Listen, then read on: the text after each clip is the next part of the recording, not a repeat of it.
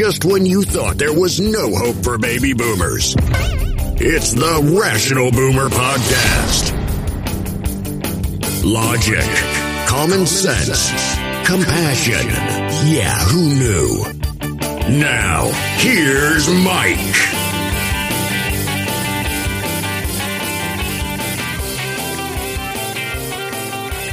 We are back on the Rational Boomer Podcast. Hopefully your day is going well. It is a Saturday, and I am back in Minnesota. I got back into Minnesota by plane at about midnight. My wife picked me up. We got home about 1. It is currently 2 in the morning. And I got to tell you, as much as I like traveling, I prefer traveling with my wife, and she wasn't with me this time. But it's always good to be back home. And it's early in the morning Saturday. And damn right we're going to do a podcast. Why the hell not? People say, why do you do it even if it's so late? Well, I'm retired. So this podcast and the TikToks are essentially my job. And that's one thing about my job when I did it. I was never sick and I never was late because I have a commitment to doing the job. And as much as this is different than my job, it's what I do now. So that's why I'm here. I had a good time in Las Vegas. I'm not a huge fan of gambling and Vegas in general, but I had a good time while I was there. We did a lot of stuff. Now, you remember in the previous podcast, I mentioned a woman who came up to me in the MGM Grand. She recognized me from TikTok, was very polite, said hello. It was very flattering for me, and I hugged her, and it was great. Never got her first name. Hopefully I still will. But then yesterday, I'm walking around getting ready to head back home, but the flight doesn't leave until 7, so it's in the early afternoon. And my brother and my nephew and I were walking into Caesar's Palace. And we're just walking around, minding our own business. Another woman walks up to me, tugs on my shoulder, and said, "Hey, you're on TikTok, right?" I said, "Wow, 2 in a row. That's pretty impressive." I said, "Yes, I am." She said, "I saw your video today, the video I did where I talked about the woman who recognized me in the MGM Grand." And she said, "If I see you, I was going to walk up to you." And I said, "Well, I'm very glad you did." And I did something with her that I didn't do with the previous woman. I asked her name. She said her name was Gloria. Looks like she was there with her family. And she gave me a big hug, and we went on our separate ways. Now, as I've said, this whole thing is very flattering. It's unexpected. That's the one thing about TikTok, and even the podcast to a certain extent. I will get accused by family members that you just do it because you like the adulation and the people saying nice things about you. And I'll be honest with you, I'm a fucking normal human being. I like that, but that's not why I do it. I don't do it specifically for that reason, to build my ego. I don't need that. My ego's fucking big enough. But it's nice to do something that people appreciate and people see some value in. When I used to do traffic reports, I felt the same way because people would listen every day. They would get information. They would save time or avoid certain areas. I was actually doing them some good. So to do what I do on TikTok now and on the podcast, it's the same kind of thing. Hopefully I'm helping people out, maybe entertaining them, whatever. But it's one thing to do something you like to do, but if you can do some good in the process, it makes it so much more enjoyable and so much more rewarding as well. So you folks give me that when I do the Rational Boomer podcast and the TikToks, and I appreciate it so much.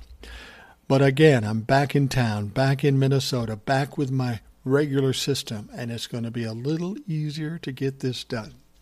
We're going to start it off with an email, and this comes from a gentleman I don't think has ever written before.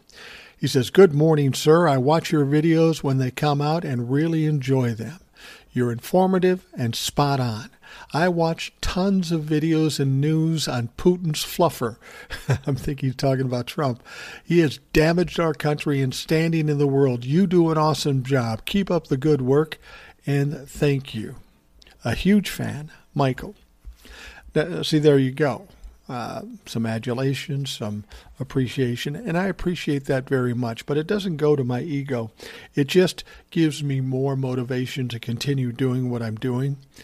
If I can do something I really enjoy that I get a lot out of, and then in turn somebody else does too, well, then I know I'm on the right track, and it's something I should do. I'm essentially retired.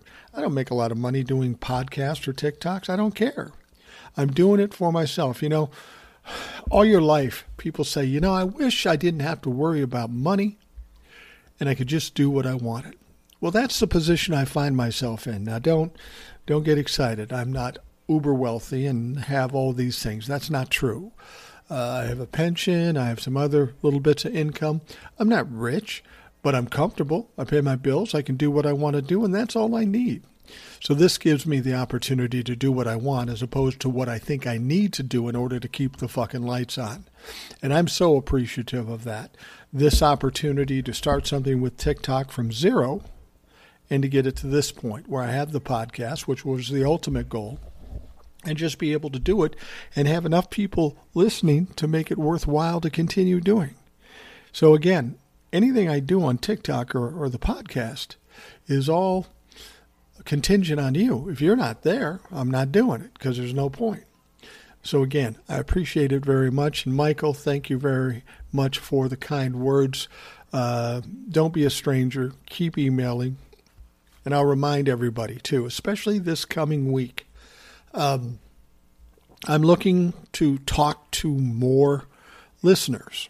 I do that on the show from time to time. I'll have Ed on next week, of course, but I'd like to talk to some more listeners. And if you have an interest in being on the show, very simple. All you have to do is email me at rationalboomer@gmail.com. Say, Mike, I'd like to be on the show. You don't have to audition. There's no bullshit like that. Just tell me you want to be on, and we'll set it up. We'll set the timing up. I'll tell you how we do it. It's very simple, and then we'll do the show. If after the show you don't feel comfortable with it, I don't have to run it. I probably will anyway, because every time I do one, they always turn out really well. But I want to encourage more folks to give me a call and come on the show. Even if you've been on the show before, I don't care. You all have some great insight, great perception of things, and you're very knowledgeable. So you're a huge value to the show. All right, let's move on to some of the news at hand. And there's a lot of it. I hate to talk about this guy, but he's already got more press than he deserves. But he's in a position that's kind of important to Democrats, and we need to talk about it. This guy is a shit show that continues the shit show forever, it seems. The woman who alleged this week that Republican Senate nominee Herschel Walker urged her to get an abortion and paid for it in 2009 dropped yet another bombshell Friday when she told the New York Times that she also has a son, a living son, by Herschel Walker. But there's yet another bombshell over this. Apparently, he pushed her to have a second abortion. Now, whenever you hear Herschel Walker talk, it's just fucking ridiculous. He makes no sense. He can't complete a sentence. He's stuttering and stammering. He's way over his head in this situation when he's up against the press. Now, the woman is an ex-girlfriend of Walker, says she rejected his request and had the child. Walker has campaigned on an aggressive anti-abortion stance as he seeks one of Georgia's Senate seats. He has been a minimal presence in their now 10-year-old son's life, but has acknowledged him through occasional gifts and child support payments, she said. So it isn't bad enough that he asked her to get an abortion the first time and paid for it, but then when she was pregnant again, he wanted her to get yet another abortion. You understand, Herschel, that if you get women multiple abortions, that could damage them forever. But, of course, Herschel doesn't give a fuck about that. Now, you have a 10-year-old son by this woman, and he is obviously the apple of his mother's eye, his grandparents' eye. And you didn't care. Herschel didn't care at the time, and he was going to say, yeah, let's have an abortion. Now, here's the thing. Him asking a girlfriend or a wife to have an abortion and even paying for it, that's not against the law. That's not even out of the realm of decency. Well, I won't say decency. It's not decency, but there's nothing really wrong with him doing that, except for the fact that he is running on an anti-abortion platform. And an anti-abortion platform for any reason, incest, rape, whatever. It's real easy for him to say that because he thinks he's going to get votes, but then in his real life, he's all about abortions. I mean, Herschel and I are about the same size. Same age. Okay? We're about the same age. And I got to tell you, 62 years old, I've never been in a situation where I asked a woman to get an abortion. Never. Never once. He's had it a minimum of 2 times, and I dare say there's probably more than that because, as Christian Walker said, instead of raising his kids, he was banging other women. You got to believe that there are some other abortions out there, and they are ultimately going to get exposed. Now, the woman said, as a father, he has done nothing.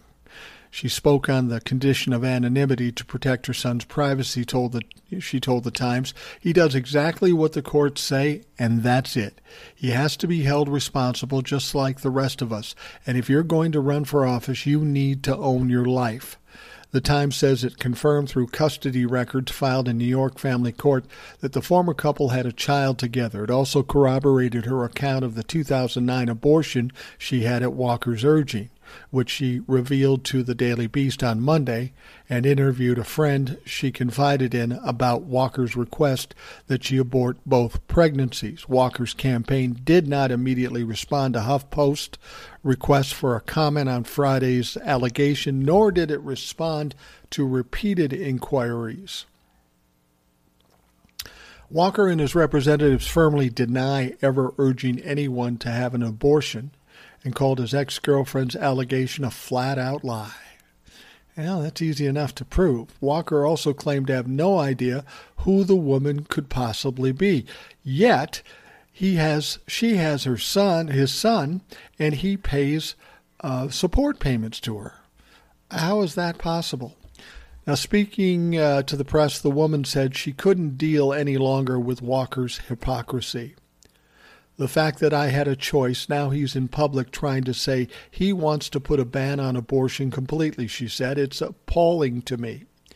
On the campaign trail, Walker, a former Heisman Trophy winner, has claimed to be opposed to abortion under all circumstances, even those that result from rape or incest or those needed to save the life of the mother. One of the most extreme stances espoused by any Republican candidate. He is probably the most stringent on it. His ex also criticized Walker's comments he made throughout his campaign, slamming absentee fathers. Walker, she told the Times, has seen the son they have together maybe 3 times. Yes, he's paying support, but he does have a lot of money, so that should be easy enough for him. But he can't make the time to go see his own son. I mean, this is how this fucker behaves. You know, he behaves like a spoiled athlete, which apparently he is, or a spoiled rock star, which he's not. But it's the same mindset, you know what I mean? I'm just going to do whatever the fuck I want. I got a lot of money, so I'll pay the bills, but I'm not going to deal with that situation. It's pretty fucking amazing to me. It's pretty fucking amazing. I got to think the Republicans are at a stage where they're just going to wash their hands of him. There's no way he can win the race, and every day it gets worse. We're in October, the early part of October right now, and I was telling my brother when we were in Las Vegas that if we're looking at an October surprise and this has come out already, I'm thinking there's something even bigger coming, something even more explosive to carry us into the midterms. This Senate seat's very important to the Democrats. We have Warnock, Senator Warnock, in that seat, and we'd like to keep him there. We'd like to keep Georgia blue in terms of the Senate. We'd like Stacey Abrams to beat the incumbent governor and become governor of the state. That's a little more sketchy. That's a little harder. But I'm keeping my fingers crossed for Stacey. So more stories come out about Herschel Walker, and I think even more are going to come out for him. We can keep the Georgia seat, win the Pennsylvania seat, win the Ohio seat. That's going to make a huge difference for Democrats over the next 2 years. We'll keep an eye on Herschel Walker. No doubt there's going to be more to the shit show as he keeps deciding to talk. I mean, like I said, this guy is over his head. He can't complete a sentence. You would think his people say, Herschel, just step back. Don't talk about this. You're making it worse. But like Donald Trump, he can't help himself. He's got to talk. He thinks he's so smart, so persuasive that he can talk his way out of it. Well, Herschel, I'll tell you this. I've watched the last couple of statements that you've made. It ain't working. You're not doing too well here. We got another bit of interesting information.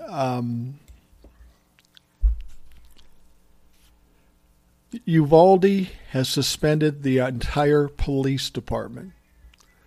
You remember the Uvalde shooting and all the controversy around the police reaction to it, but they've suspended the entire department. They said some things came up in the investigation that forced them to do that. Well, when I think about that Uvalde story and what happened there, how could it get any worse, for fuck's sake? I mean, what could possibly be there that would make it worse? Well, clearly there's something there. And, I was talking to my brother about this. Was it my brother? Yeah, it was my brother. And he came up with a theory. This, nothing's ever been said about this. There's no verification of it.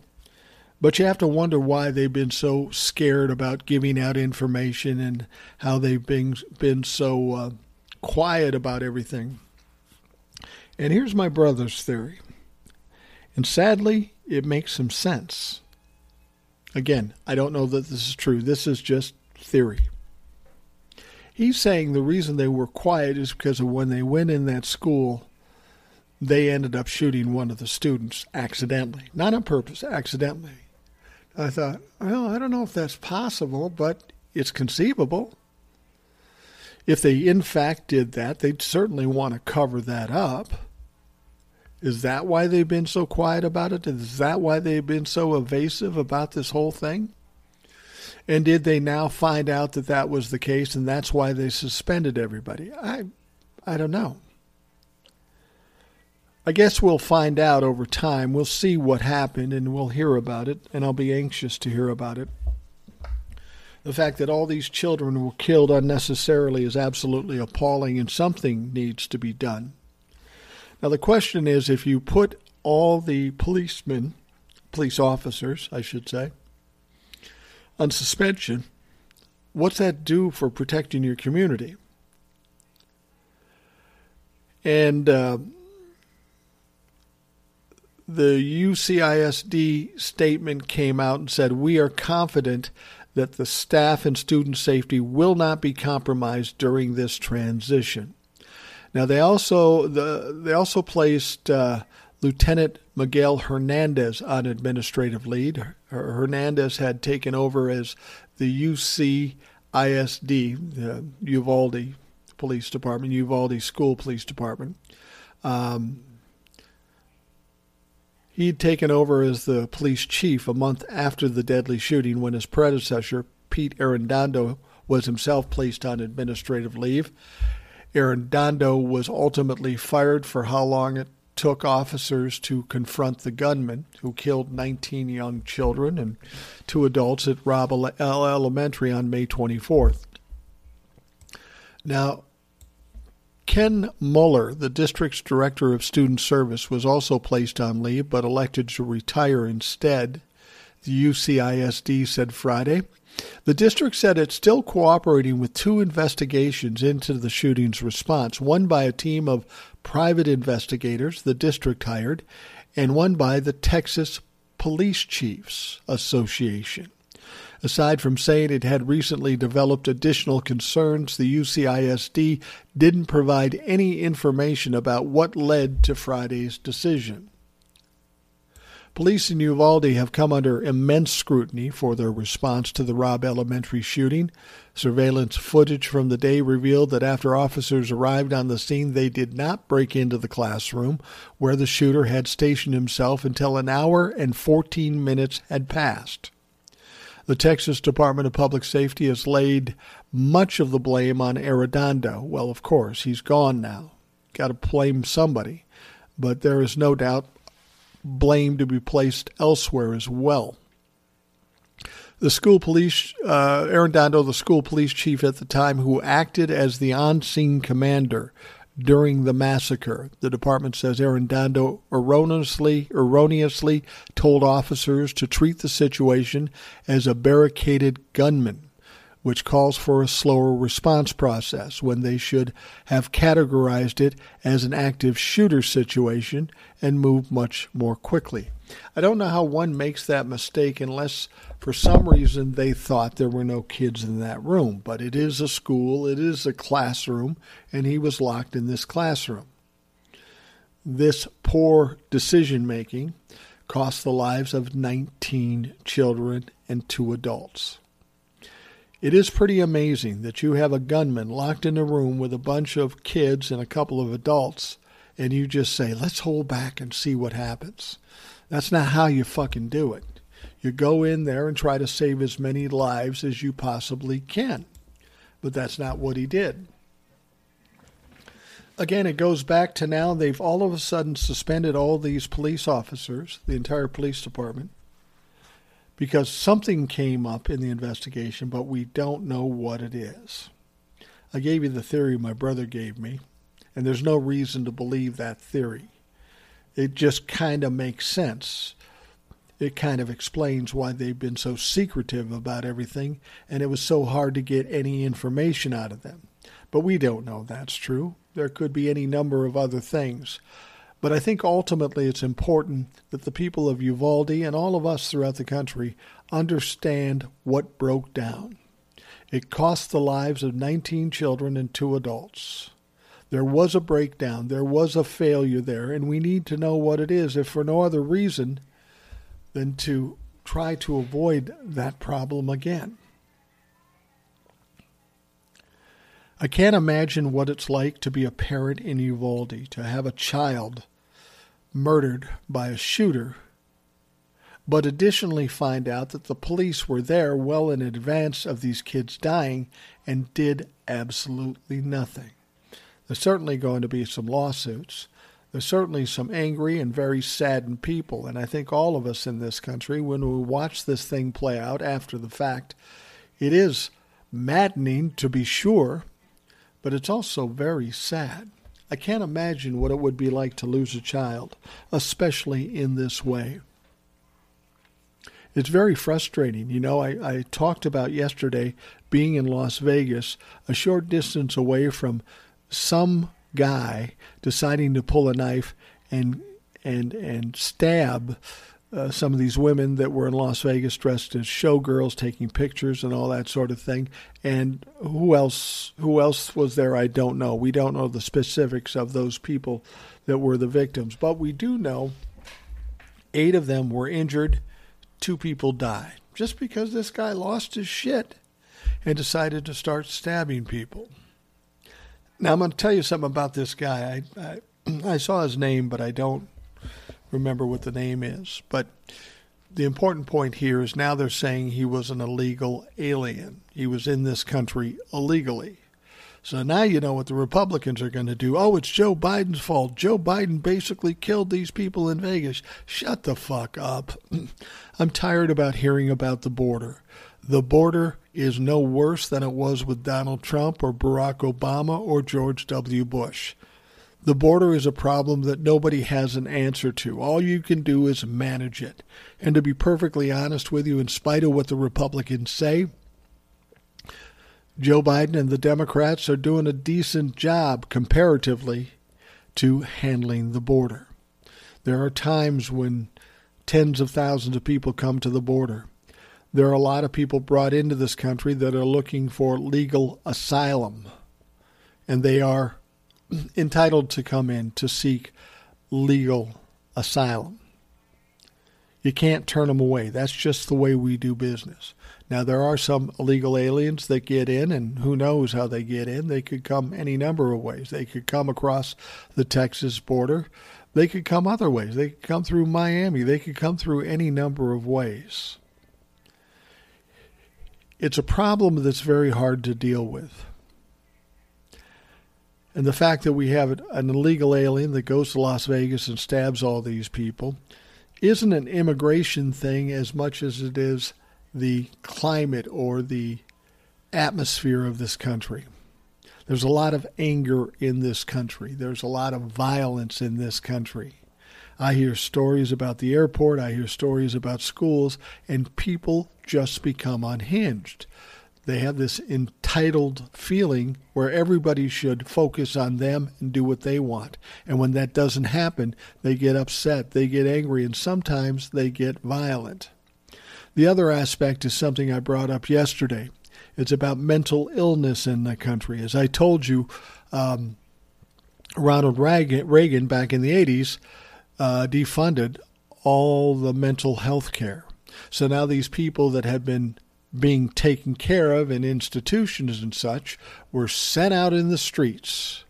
They were absolutely sent out in the streets without any kind of care or any kind of restrictions. Well, of course, that increased homelessness and that increased more violence on the street. That happened in the 80s with Ronald Reagan.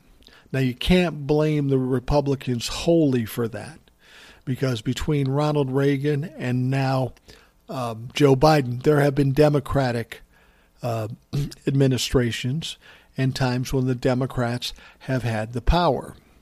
They could have switched that. They could have changed that, as well as they could have codified Roe v. Wade when they had an opportunity, but they didn't. And see, this is where the problem lies. I'm not talking about Republicans or Democrats. I'm talking about politicians in general. If they aren't forced into doing something, if they don't feel pressure, they're not going to do it. And then they'll look back years later and go, whoops, we should have done that. So the onus is on us. We've got to apply the pressure, keep the pressure on, and increase the pressure if we have to, by asking the right questions, by publicizing the information, and keep it in the narrative. Take a note from the Republicans. Keep talking loud and proud so these people have to address this issue, whether they be Democrat or Republican. We have a serious problem in this country. We have a problem with guns, of course, but the guy in Las Vegas was knives. That's a different situation. But he's still somebody who's probably mentally unstable. He has a weapon, a knife, and he did horrific damage to a number of people. He wreaked havoc on that part of town in Las Vegas. Like I said, I was about a block and a half. I had no idea it happened until I got a notification on my phone. But here's what troubles me about that thing in Las Vegas. I'm a block and a half away. Guy walks into a Uvalde school. A guy sets up at the Mirage Hotel and starts shooting concert goers. This seems so random, meaning it could crop up anywhere for any reason, which means each one of us, every time we're not involved in something like that or affected by something like that, we're simply lucky. There's no reason in the world you and I shouldn't be able to walk anywhere without any fear. fear of somebody losing their shit, pulling out a gun, shooting people, or stabbing people. This isn't a political problem. This is a climate of the country. And we have to figure out a way to fix this stuff, either by law enforcement or just cultural change. I don't know. But none of that happens overnight. And while we're waiting for that to happen, assuming they start to make the change, we're all at risk. And that's fucked up as far as I'm concerned. I'm not even worried about me as much as I'm worried about my kids or your kids or my grandkids. You know, my granddaughter's 2.5 years old. In about 3 years, she'll go to school. Now, all of a sudden, I'm going to be worried about that, too. It's not that she goes to a school in a bad area. Clearly, that doesn't matter. This can happen fucking anywhere. And this is a very serious problem that we need to address.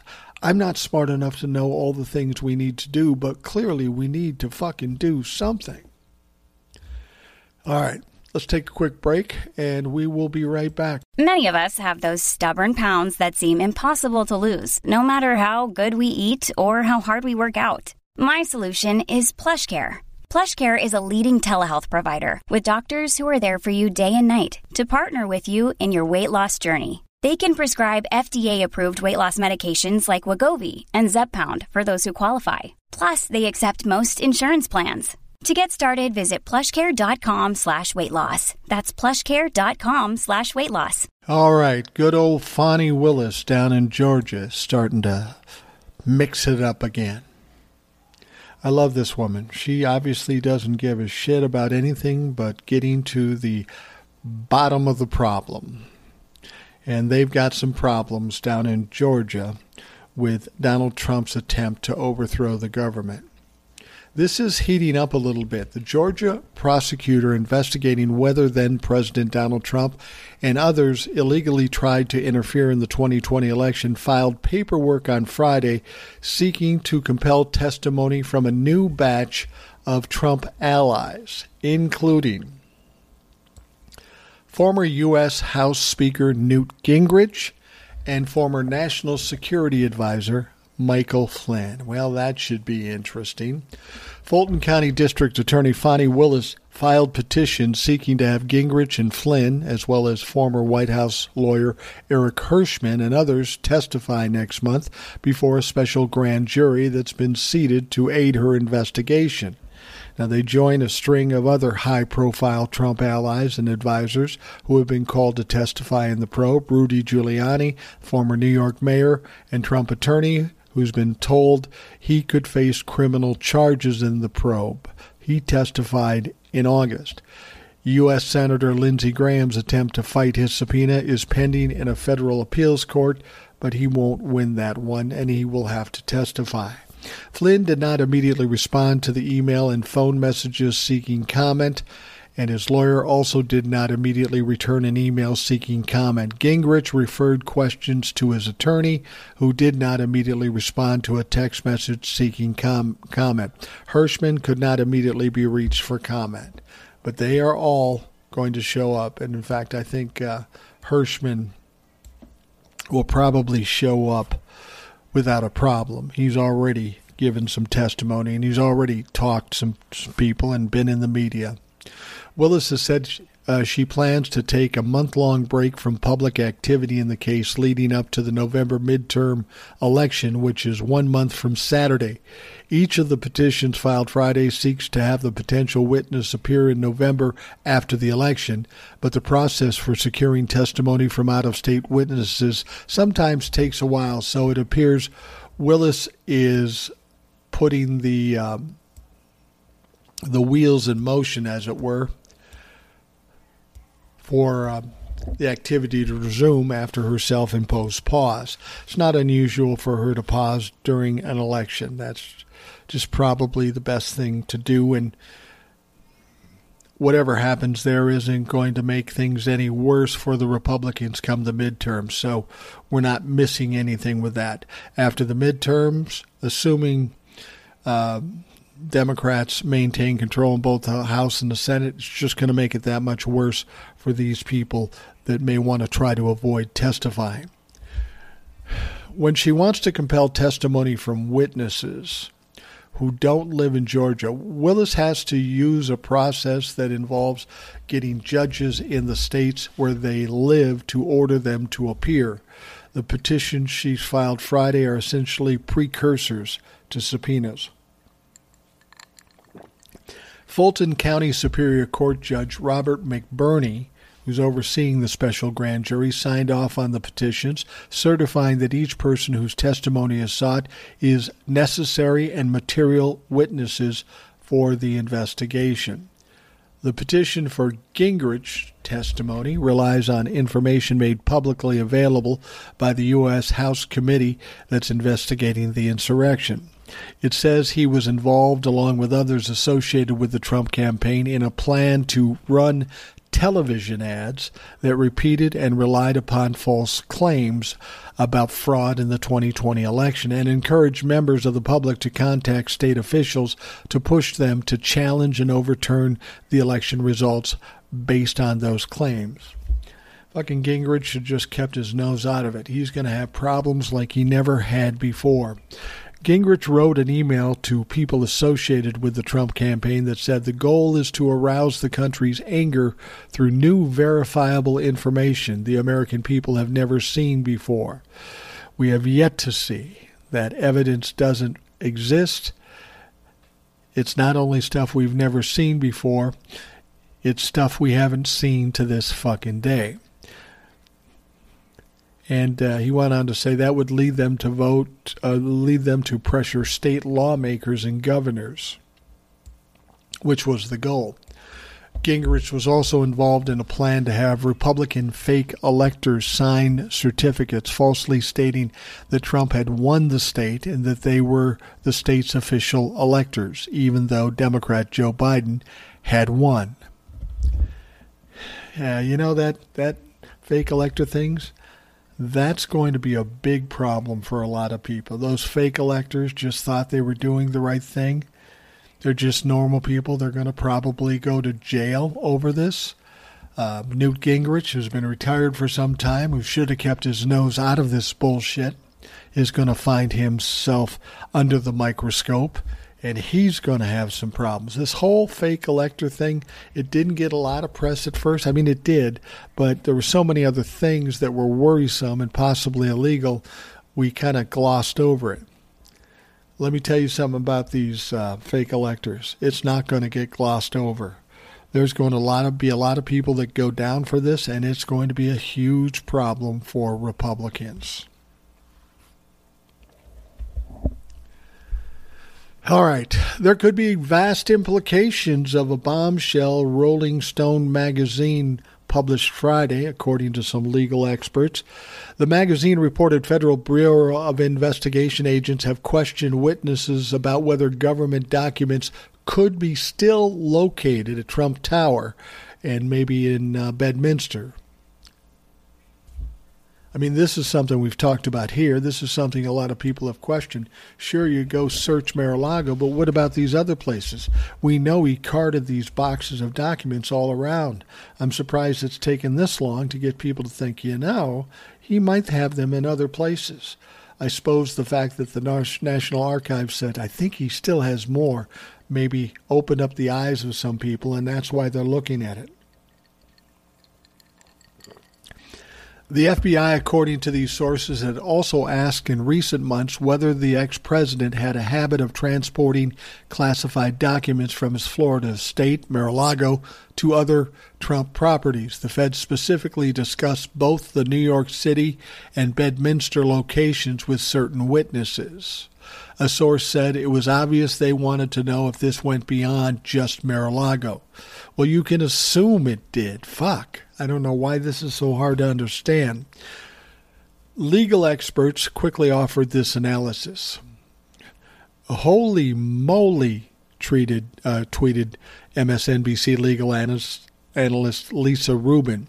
Former federal prosecutor Renato Mariotti said the point of asking those questions would be to develop the probable cause needed to obtain search warrants of Trump Tower and Trump's Bedminster residence.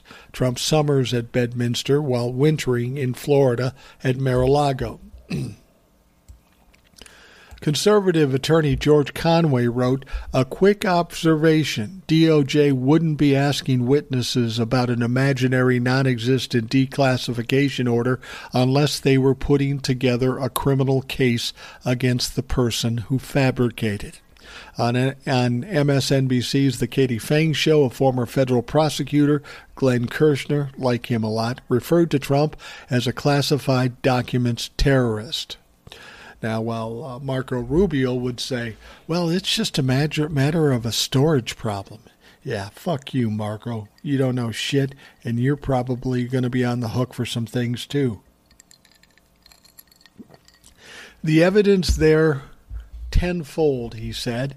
It's time to really step up and enforce the laws against Donald Trump the way they would enforce against any mere mortal.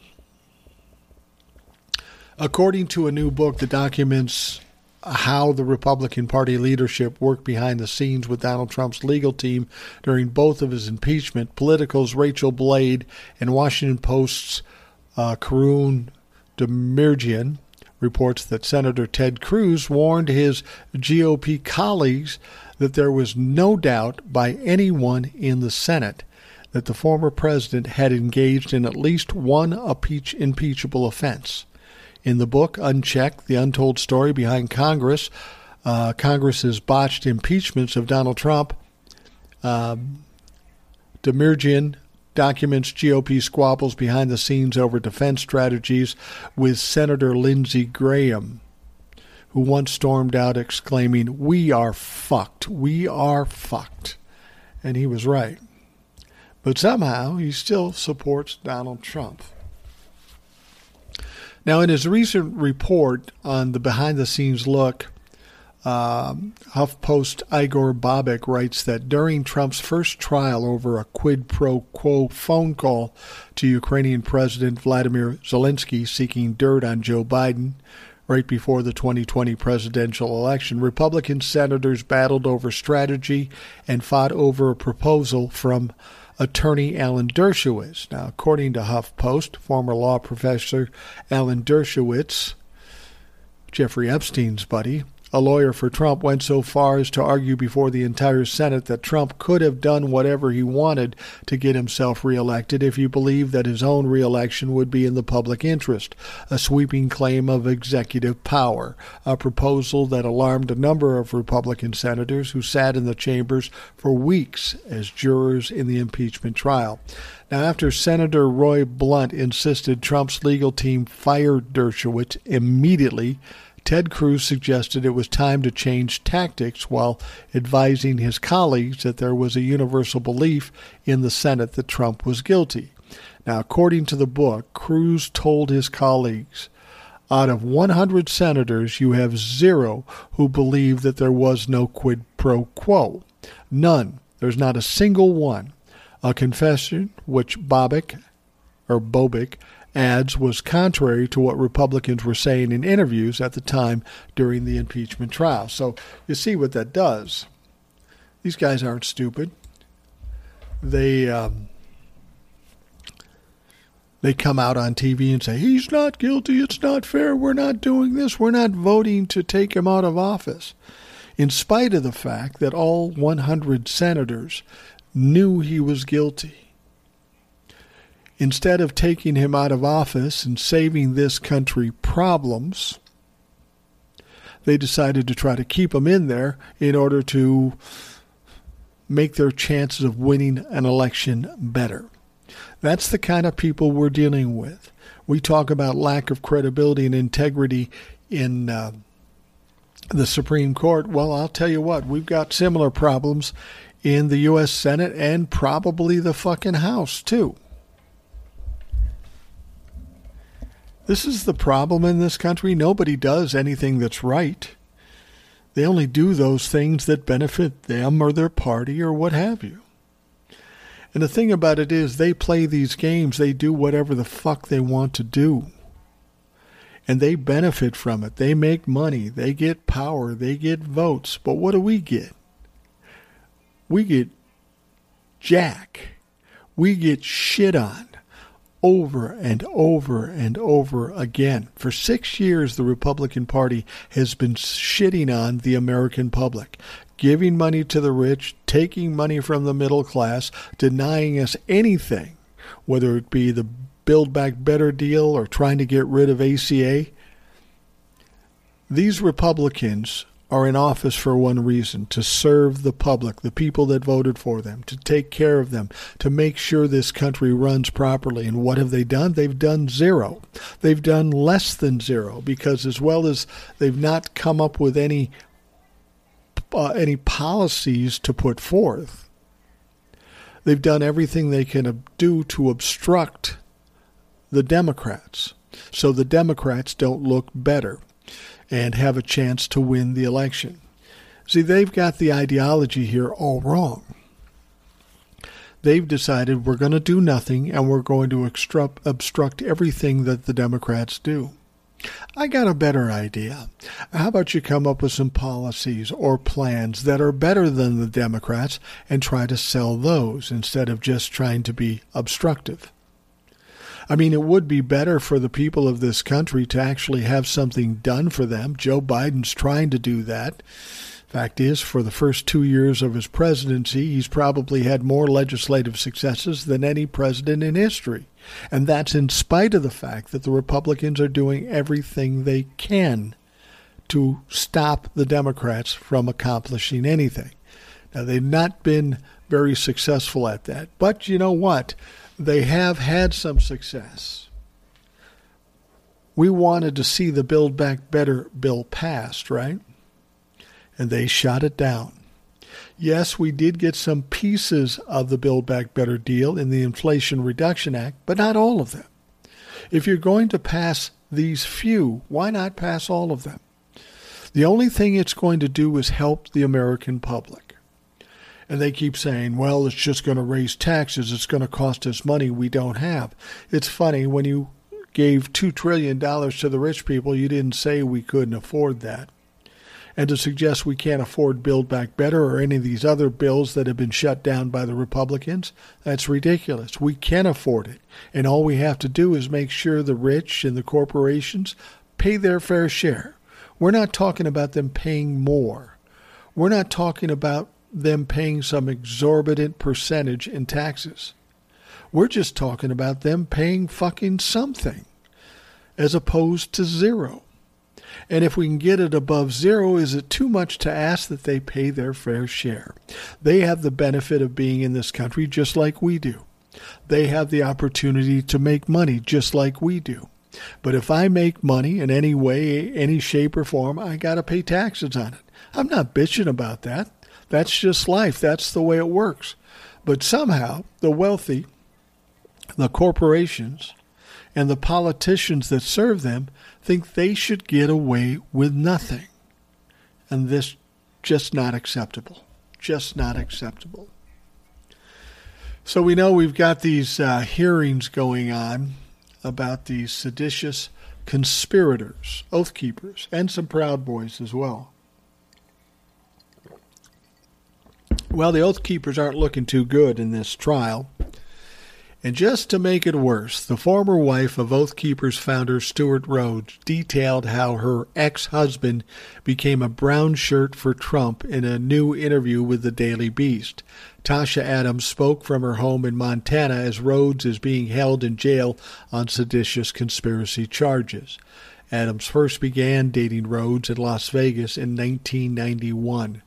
Rhodes treated her like an ATM, the Beast reported. Adams says he pressured her to turn over her college fund of $4,600 so he could buy a 1967 red Camaro convertible after totaling his own car. What a sweetheart. She recalled thinking he was acting like a pimp when he would grab money from her after he pressured her to become a stripper. Oh, this is a thoughtful guy. Adams said Rhodes was worried Y2K was going to be a disaster and bought a trailer, stuffing it with tons of food, clothing, weapons, and fuel. And guess what? He was wrong again. You would think when you're wrong at that level, you might think twice the next time you make some crazy decision. But not Rhodes. Rhodes then attended Yale Law School before founding the Oath Keepers after Barack Obama was sworn in as president in 2009. So as I said before, all the things we are seeing somehow feels like payback for us having the audacity to elect a black president. Soon, Oath Keepers' dues were rolling in directly to Rhodes, says Adams, who spent freely on custom weapons, expensive clothing, over 100 pairs of shoes, $100 steak dinners at the Denver airport. Adams also claims that Rhodes dropped dues money on hookers and about $65,000 to sponsor Jeffrey Earnhardt in NASCAR races. Meanwhile, she and her 6 children ate dehydrated apple slices and canned oatmeal. Oh, this guy's a special kind of piece of shit, isn't he? But are we surprised? This guy is so arrogant and so stupid, he still thinks he's right. He's on trial. The evidence is being put in front of him, and he still thinks he's right. When he gets put in jail, which he most certainly will, he will think he's right. As I said yesterday, there's one of these people, I think it was a Proud Boy, that pled out to seditious conspiracy. And that's going to pose a problem for the likes of Stewart Rhodes and the Oath Keepers. If you have one person who is guilty of seditious conspiracy, there's got to be more. That's the whole point of conspirators. There's got to be more than one. And they have a lot of evidence against these fucking clowns. Text message, emails, radio traffic. Fucking interviews that they did. They're so stupid they did interviews. So it's going to be very interesting, as I said before. We need to watch very closely what's going on with this trial, because this trial will have a significant impact on what happens to sitting members of Congress, to former members of White House staff, to Ginny Thomas, for that matter. It's going to affect all those things, so we got to keep that in mind. Now, speaking about the insurrectionists, I find this an interesting story. It's not a big story, but it's interesting. Apparently, dozens of individuals held in Washington, D.C.'s jail on charges related to January 6th, the 2020 insurrection, have submitted a handwritten letter to a federal court demanding to be moved to Guantanamo Bay. Okay, sounds good to me. I'll sign off on that shit. The detainees say they're living in inhumane conditions. Well, apparently they don't understand that prison isn't like a country club. Prison is unpleasant for a reason. Because it's fucking punishment. But apparently they say it's so bad and so terrible, they'd rather be sent to Guantanamo Bay. Do they really mean that? They don't know fuck all about Guantanamo Bay. They're trying to make a point and try to embarrass people. I'd rather go to Guantanamo Bay than be in these fucking jails. You think that's going to work? Dude, you're fucking convicts. Nobody gives a fuck what you say. Write all the letters you want, but you're still a fucking convict. You don't have a lot of sway with the U.S. government. Now, the 7-page letter reviewed by NPR is signed by 34 defendants and was submitted as part of a response to the government for its denial of alleged Capitol rioter Ryan Nichols' pretrial release. Nichols is facing multiple charges related to his alleged participation in the insurrection. The individuals who signed off on the letter include David Dempsey, who allegedly used chemical spray as well as a crutch and a metal pole to attack police officers guarding the Capitol building, and Ronald Sandlin, who is accused of assaulting police on 2 separate occasions inside the U.S. Capitol. The detainees list several issues. The conditions alleged include no religious services or visitations. Oh my God. They also talk about black mold and worms on the jail walls and in the food, abuse by the guards, and vaccine requirements for visits and other services. Now, wait a minute. You're complaining about vaccine requirements for visits or other services. But you just said that there are no visitations. I don't know. I'm having trouble understanding that.